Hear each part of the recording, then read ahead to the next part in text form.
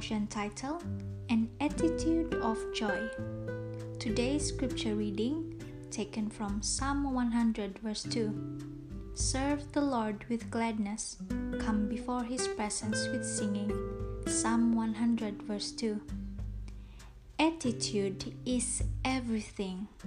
Our attitude determines our outcome. We are challenged by scripture to serve with gladness. It's funny to think of service and gladness in the same sentence, isn't it? But here's the truth. If we serve with an attitude of joy, it changes everything. Our service doesn't feel like service anymore. It's a privilege.